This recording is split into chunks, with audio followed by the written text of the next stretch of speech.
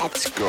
You're listening to Making Data Simple, where we make the world of data effortless, relevant, and yes, even fun. As we pivot to technology and your role in NFolks, are you a data guy at the core? I mean, is that where you start? What do you consider your brand from a technologist perspective? Well, when I was part of IBM, it was more. I was more part of the WebSphere solution sets that IBM had. So I wouldn't say that I'm a data guy, but data ended up the information management portfolio became one of the largest brands within IBM, and so I had to morph myself because I had to embrace that. And so today, I'm definitely a data guy. And this is our company, for example, NFolks. It's a data and AI company, and we are essentially in the business of moving data and getting it ready for cloud, for business insights and all that stuff. And so that's the software solution set that we have rolled out, and our services team are experts in that. We are a technology company, but we have built out a great offering around data, and we are good at what we do. So what are you spending most of your time on? Moving data, like ETL or AI, or all of the above within folks? I would say we spend a lot of time modernization projects where, you look at, there are still a lot of companies that are sitting on dinosaur systems that could be like 15, 20 years old. And they sort of struggle with like, how do we move this to the cloud? And they feel that they are kind of stuck in there. They're stuck in that time zone where it's going to be very difficult for them to get out of that. And this is where we come in, and we have been quite successful in taking this data and modernizing, moving them to the cloud, whether it's on the ETL side of the business or on the governance side of business. Governance is actually a very, very complex problem because we need to ensure that when we are ingesting the data for analytics or any type of business insights, that data stems from truth. And if you have all sorts of different types of footprints of data, then it becomes very, very difficult for us to understand what we are seeing. If you have used, for example, like ChatGPT or any of these different LLMs, we sometimes see garbage out. And it takes us a little bit of discernment to figure out that, okay, what just came out is garbage. It's because the data model at the back end, or the algorithm, something is broken somewhere, right? So similarly, I think when we look at this whole governance, it can be broken, and our job is to fix that. So we focus heavily with ETL solutions. We focus with governance. And now, recently, what we've also done is looked at the whole IBM offering with the Lakehouse, Watson X.Data. And we have built out certain software offerings that help make it easier for customers to move to the Lakehouse. So we are keeping up with the times. We are innovating, and we have some great ideas that we are currently working on. And it's an exciting time to be here at NFolks. You mentioned Watson X at IBM. Watson X is an AI platform. So we got three areas: WatsonX.ai itself. So you can have an IDE around creating models or using existing models, complementing models, whatever. Then you can have data and governance. It looks like your sweet spot in NFolks Data Solutions is more on the data and governance side, and that's where you spend a lot of your time. Is that true? That is correct. Yes. When you spend most of your time on that data side and governance side, likely to support some of the foundational models you reference, what do companies that use your services need to think about when it comes to modernizing their data stack? Well, essentially, I think there is a lot of essentially barriers that companies have formulated that, okay, it is difficult to move forward. The systems have been working fine. And then when we try to modernize, we always find it very challenging. So they end up not moving forward. I think there needs to be a mind switch where, companies should feel that it is an imperative. It's a question of survival for us to modernize our IT infrastructures, our software, and that mindset switch will end up ensuring that these types of projects will find viability within the company. Otherwise, it's very easy to be stuck in that same quagmire. And okay, if things are not broken, let's not try to fix anything. But that's really not how companies can move forward and how they can stay competitive. For example, I call it the ABCs, the analytics, the business insights, artificial intelligence, business insights, and cloud. I think companies need to have a strategy on this, and I think that is really the imperative for each company to start thinking in those terms. Because if not, then you're going to fall behind, and that will lead to an eventual demise down the road. What does InFolks offer that other organizations or companies not offer? I mean, how are you differentiated? Well, firstly, I think we have depth with the technology. When it comes to we have built out, for example, our services team. We hired the very best. We are out and out a technology company, and we want to make sure that when we hire people, they are the best of minds that join us. That's step one. Secondly, what we have done is, I say that our best of minds, we are also a little bit lazy. And, we don't like to leave things to chance when we are working on these complex projects. So what we have done is we have done a huge amount of automation, and we have built out these software assets that were being used on a fairly repeatable basis. And then we have essentially, over time, these have become very robust software products that have been used again and again in different services engagements, or to modernize or to move data. And that, I believe, is the secret sauce that we bring to the table.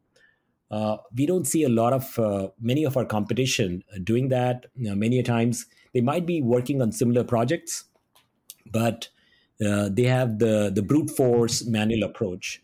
Whereas what we do is we have optimized the heck out of this, where we can deliver it at about 70% reduction of time. And then with the different dashboards that we have built, we will actually show that, look, when we move the data out, it worked, because look at this, 100% of the data got moved out. And if there's a failure, we will actually show that in the dashboard and allow the opportunity to fix that. So essentially, we take the human error away in terms of how we run our different projects and the software tools that we have built. So if I'm a client listening right now, I mean, you also mentioned it, sometimes I don't know if it's laziness or it's just clients don't know where to start. How do I modernize? They know they need to modernize. AI's of interest. What's your answer to that? What's your 2-minute pitch of, here's how you get started. Here's how InFolks can help you. And if you're thinking about us right now, here's what you should do. Yes. So we make it very easy for customers. We do a free assessment. And the very first step is, call us. We will send you a questionnaire that you fill up, and then we'll provide you a free assessment of what it takes for you to modernize. For example, when it comes to data stage, ETL solutions, with our questionnaire, we get a sense of what the landscape is. And then we basically run our assessment, and we churn out a viewpoint of how complex the current ETL environment is, and into easy, medium, hard. And then we give an estimate of what it would take for the customer to modernize, to move those jobs over to, let's say, the next gen environment.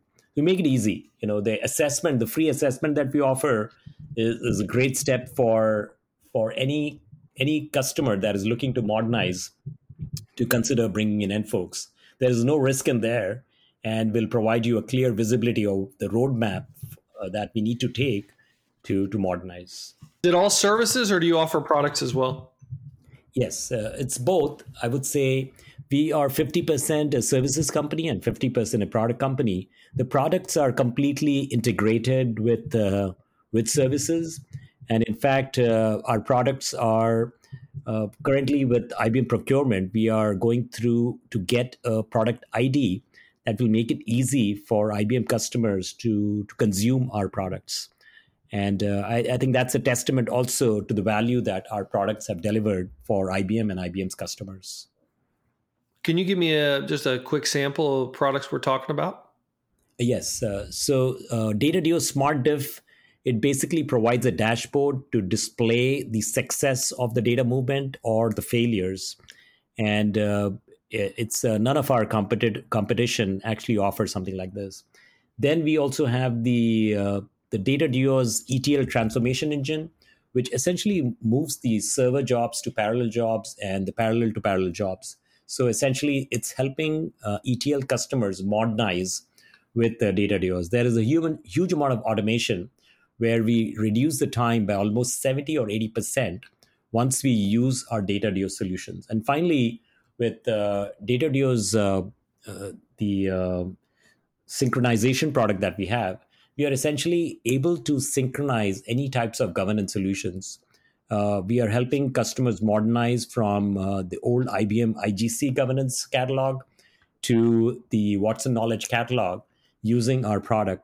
But also, we can synchronize, for example, Watson Knowledge Catalog with Apache Atlas.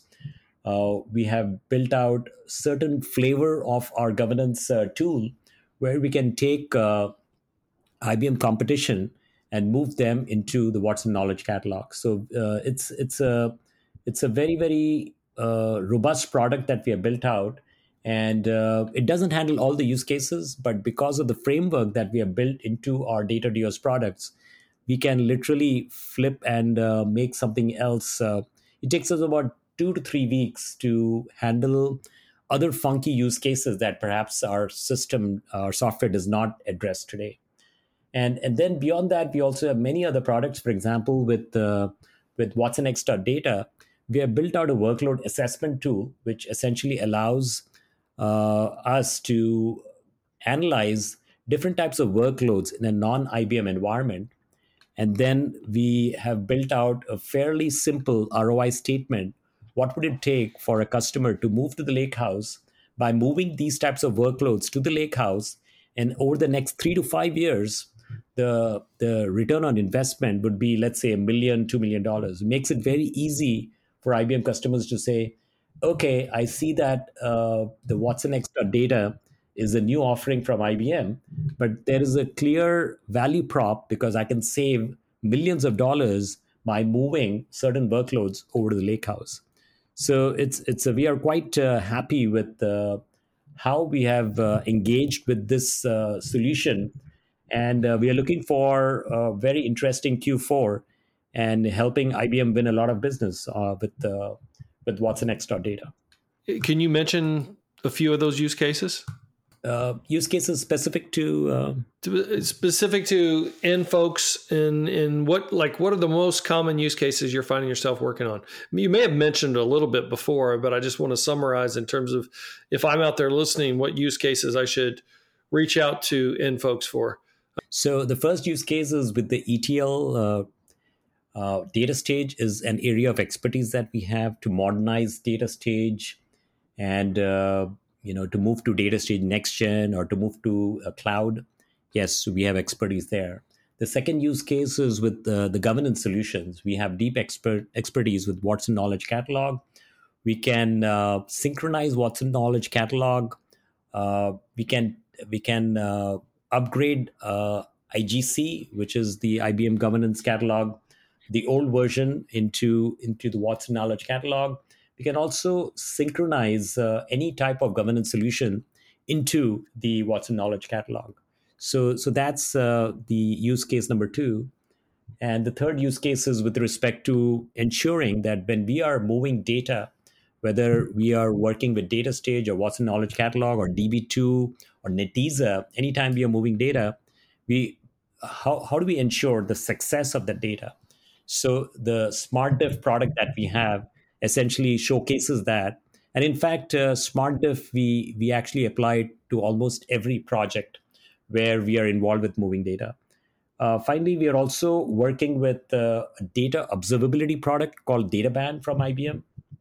We are currently working with in conversations with the engineering team to build out certain integration solutions that would fall under our data duos, and so that is currently in the works. But anytime you have issues with pipeline where you really don't know where the pipeline was broken, which is impacting your business dashboards, your business insights, then databand is a great fit for you, and we have the skills there as well. And finally, with watsonx.data, we have the ability to understand complex workloads and move them into the lakehouse to deliver some pretty dramatic cost savings to our customers. By the way, for those listening, you can check out the Lakehouse, IBM Lakehouse, which is essentially, I'll give it very high level, but a warehouse with the flexibility of data lake. So in other words, you use the right engine for the right workload, all together built on AI. So I love, Rishi, that all the IBM that you're working on, and I'm kind of getting the idea that they're our best partner. But I presume Absolutely. you also work with other vendors as well. Yes, we do, but we IBM is our strategic partner, and we spend a lot of time. In fact, Al, we met at Think in Orlando, and then since then we traveled to Think in Canada, in Toronto. Then we were in Think Australia, Sydney, and Singapore, and Mumbai, and then we are also heading over to London. So we are definitely a strategic IBM partner. We like hearing that. And we like to invest a lot of time and energy into making sure that we are helping IBM win. That's terrific. We need great partners like yourself. Hey, I'm gonna pivot one last time. I got a couple more questions, and then we'll call it good. If you could, thank you for being such a great guest and answering all my questions. The first question I have for you, as we're kind of wrapping up here, is how does that background, that technology background, help you in your back to your political career? Where does it really serve you best, and how does that differentiate what you're able to bring to the table? You would think in California, particularly in Silicon Valley, you'd have a lot of folks that have a technical background. From what I'm hearing for you, it's not quite as common as we might think. Yes, what I've seen is, as an elected leader here, I would come across like hundreds of elected leaders, and not many of them would be from that tech background. Because and I truly don't know what the reason is, because probably because the public sector has a reputation of been a little bit of a laggard when it comes to actually trying to get stuff done. People feel that the public sector is very slow, and it's not for me. I see around me some of the very brightest of minds who are CTOs and CEOs in the Valley, and they would never even dream of ever entering the public sector. So I think when I look at my track record, I believe like people who have a tech background think a little differently. We have a slightly different approach to problem solving. And at the end of the day, I would tell this as a council member, I would always try to cut to the chase. And if I saw activity for the sake of activity, or things that were not really going to generate results, I would sort of cringe and turn away from that, because it's like a waste of my time. If I'm going to find, now city council member is a voluntary role with a very limited stipend. It's not a paid position. So if I'm going to find time to volunteer for this role, I should not be interested in activity for the sake of activity. I should actually try to find solutions. And that's how I approach the public sector.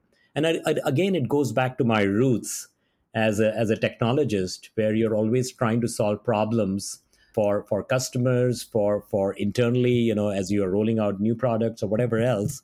You're always driven by a motivation of making things happen, of getting things done. And this is where that mindset that I have brought to the public sector has been extremely effective. And that's the reason why, in spite of the loss last year, at 43%, we are not giving up. We believe that someone like me can really make a lot of good things happen, because there is a lot more money to be made in the innovation economy here, I would say, right? Been part of the Silicon Valley technology economy. There is a lot more money to be made compared to getting into politics. So obviously, the aspiration of mine is not to make the $200 million that other politicians may have done in Washington. My aspiration is to be there to solve problems. And I believe with my background, with my heritage, with some of the stuff that I've gone through, working for companies like IBM and Cisco, I can be very effective.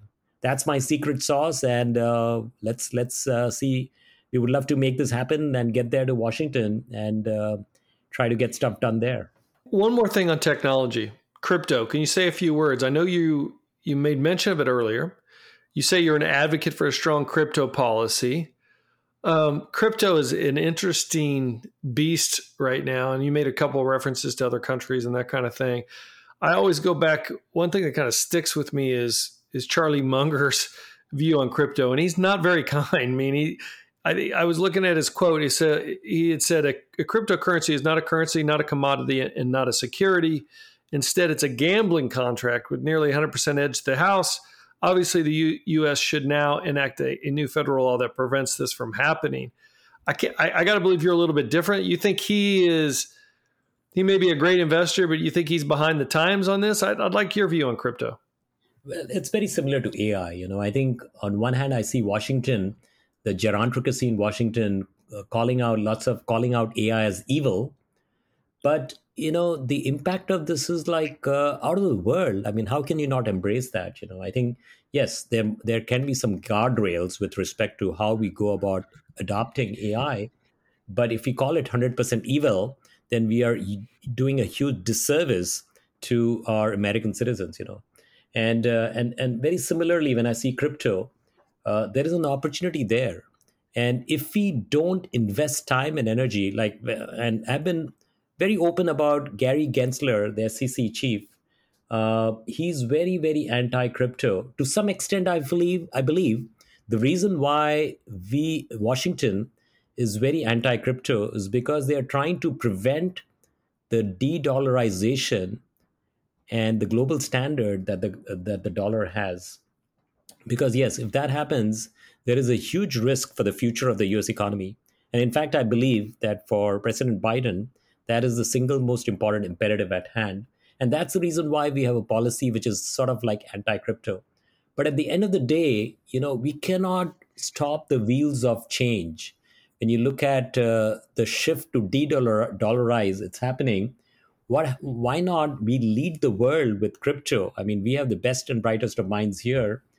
And we have written a white paper on the CBDC, for example, the central bank digital currency. And China has already rolled out a pilot on that. So I think we have fallen behind. And, my take is there can always be something good that comes out from this. It's not perfect. Like crypto is not perfect, especially based upon the fiasco we have seen with FTX and all this stuff that played out over the last year or so.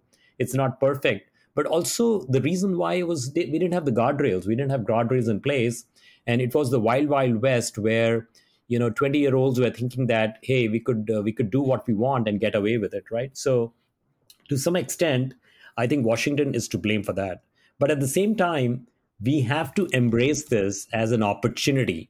And this is where AI is an opportunity. Crypto is an opportunity. We need to lead the world. We cannot lose ground to countries in Asia that are really breathing down our neck. So that's what I believe in. I think we need to explore this for the next 5, 10, 15 years and see where this takes us. Because if there is a de-dollarization that is likely and impending, then we need to have a plan B, and crypto could be that plan. In some sense, I don't know what to think anymore. The comment that I mentioned that Charlie made, sometimes I can't tell if it's a self-fulfilling prophecy or not, meaning if you don't put the guide rails, to your point, you're going to get a result like FTX. In other words, you could make a case that we created ourselves. What would happen if we put the guardrails in and embraced it? I don't know. We've not done that yet, although we are seeing other countries do that. So your comments are welcome. I do get the fact that I think the biggest worry there is to devalue the dollar or destabilize the dollar, which I'm sure our politicians are super fearful of. Yes. And, when I look at, if you look at the last 100, 200 years, the innovation has happened here in America. And every change, every technology shift that we see should be considered as an opportunity. And this is me, the Silicon Valley geek, talking. If you talk to Washington politicians, they'll probably disagree. And it's absolutely fine. But I see it as a huge opportunity that should not be, we should leave no stone unturned to explore that, because our very future as the most powerful nation in the world could be at stake because of that. So I think, and there is no reason for us not to, because we definitely have the brain power. I mean, when we look at America, we have the best of brains that are here right now. So why not we explore that and see where we can take that? And then when I look at, for example, Exodus Communications, right? This was a company in the early 2000s, and they started with a specific business plan as a startup, and they pivoted, in such an amazing, incredible way that they became a billion-dollar company overnight, right? So you never know what comes out of it. All we have to do is we have to chase it, and we'll eventually find the light at the end of the tunnel. Hey, where can folks reach you? If they're looking for you, where can they reach you? Well, the best way to reach me is through my website, rishikumar.com. My email is rishi@rishikumar.com. And N folks, where's the best place to reach N folks? Yes, it's rishi@nfolksdata.com. What do you do for fun, man? Doesn't sound like you're getting much fun if I listen to your wife. But if you could, or if you do get out for fun, what is it? We try to take these vacations. I really enjoy the beach vacations, and that's probably just chilling and relaxing and doing nothing. And I really enjoy doing that. Other than that, it's basically, I would say my fun is politics, because I live and breathe that. I enjoy that. And I would say it's very life fulfilling. So it may not be fun from your lens, perhaps, Al, but it does create a lot of excitement for me. Well, actually, to be honest with you, I do enjoy politics. I do a lot of studying on politics. I could do a full day with you, I think, on just politics alone. But I wanted to get the technology in as well. The other thing I enjoy is investing. Investing is probably my primary for fun. That's not if I'm not outside, on the lake or on the beach myself. So I think we got some things in common there. So come November, December, what does that mean? I presume you're going to get really busy here in the coming months. Yes, the election is in March. Right now, there are no challenges. So hopefully we don't have to run a campaign, but we'll see how that goes. And then it's really after March where all the madness happens. The March madness begins, where we have to run a pretty hard campaign and try to topple an incumbent who's been there 44 years in political office. And the incumbent will be 82 years old next year. Yes. So we believe the time is now that I think folks are quite disillusioned with politicians who never seem to want to leave office. When you look at Dianne Feinstein, who will be 92 years old next year. So the time is now, and we believe that we can win this. And then you can only have, once you are in Washington, you have to give up on all the other jobs. And at that point, we'll have to leave N folks and be part of that Washington innovation economy, I would say. And I'm looking forward to that. Politics or holding political office, look, it didn't used to be a career position, but now, to your point, it's like these are career politicians. I feel like they lose sight of who they're representing because they're representing the other politics or the other politicians. At some point, when you're in there for over 40 years, I mean, my goodness. And you're absolutely right. I mean, the way the system is geared, the party tends to, have a whip, and they whip everybody into shape. And if you don't comply, then they make life difficult for you. So very quickly, if you're a rookie elected leader in Washington or Sacramento, you are essentially told that, compliance is key. If you don't comply, life will become very hard for you if you want to win your next run. And that's how they get people to follow the herd. Everybody is following the herd down a cliff. And this is a culture that is absolutely wrong. I see similarities in Sacramento. I see similarities in Washington as well. And we need to fix that somehow. We need to fix that. And when you look at these politicians, for example, we see Nancy Pelosi. She's 82 years old this year. And with the state of affairs in San Francisco, I was watching Twitter, and a lot of people wanted a change. They said, let's get a new congressional leader. But Nancy Pelosi wants to run again. And some of the excuses. Yeah, and the statement that she made, people were dissecting the statement like, really, I mean, it sort of didn't make sense. But when she's running, then there are other elected leaders who say, if she's running, then I'm running too. So nobody's leaving because they are all like, okay, I don't know what the aspiration. In fact, my podcast on Thursday is on this exact topic. Like, why are these politicians not leaving? And I have my own theories on that. It's very interesting. But unfortunately, with all of them staying on, it's the American people who are truly suffering right now. No disagreement. I don't even know what to say. I can't even respond to what podcast are you referring to. I'll give it a plug.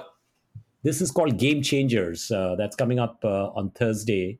It's a Palo Alto based podcast, and I've been on it a couple times. And we are going to talk about the trust factor in American politics and gerontocracy on Thursday. Awesome. Hey, Rishi, thank you so much for being here. I'm glad we finally got to hook up. I learned a lot from you. It's not many times that I get a technologist that is a politician on the same podcast. Well, I don't know if I've ever had a politician now that I come to think about it. I've had people that have been in politics. I've had a couple people that have even flown on Air Force One, but I don't know that I have had anybody that I can recall offhand that is actually running for office. So very insightful. Thank you for being here. It's great to be here, Al, and I really liked your flow of questions. The conversation just like flowed from one thing to another. It was very, very interesting. It's already like an hour, 15 minutes is what I see. So obviously we were having fun in our conversation. Thank you so much. Great luck on N, folks, and great luck on your political campaign. A lot of work, man. I hope you get some sleep as well. That would be beneficial. Probably make your wife happy as well. For sure. You might want to take her on vacation at some point. And before March, because I think when March rolls around, you're in trouble. You're going to have to be working 24/7 at that point. All right. Thank you all for listening. I appreciate you being here as always. Hit us on almartintalksdata@gmail.com. We'd love to hear from you, and we do react accordingly. Thank you for listening to the podcast. I'll see you next time. Bye-bye. Thanks, Al.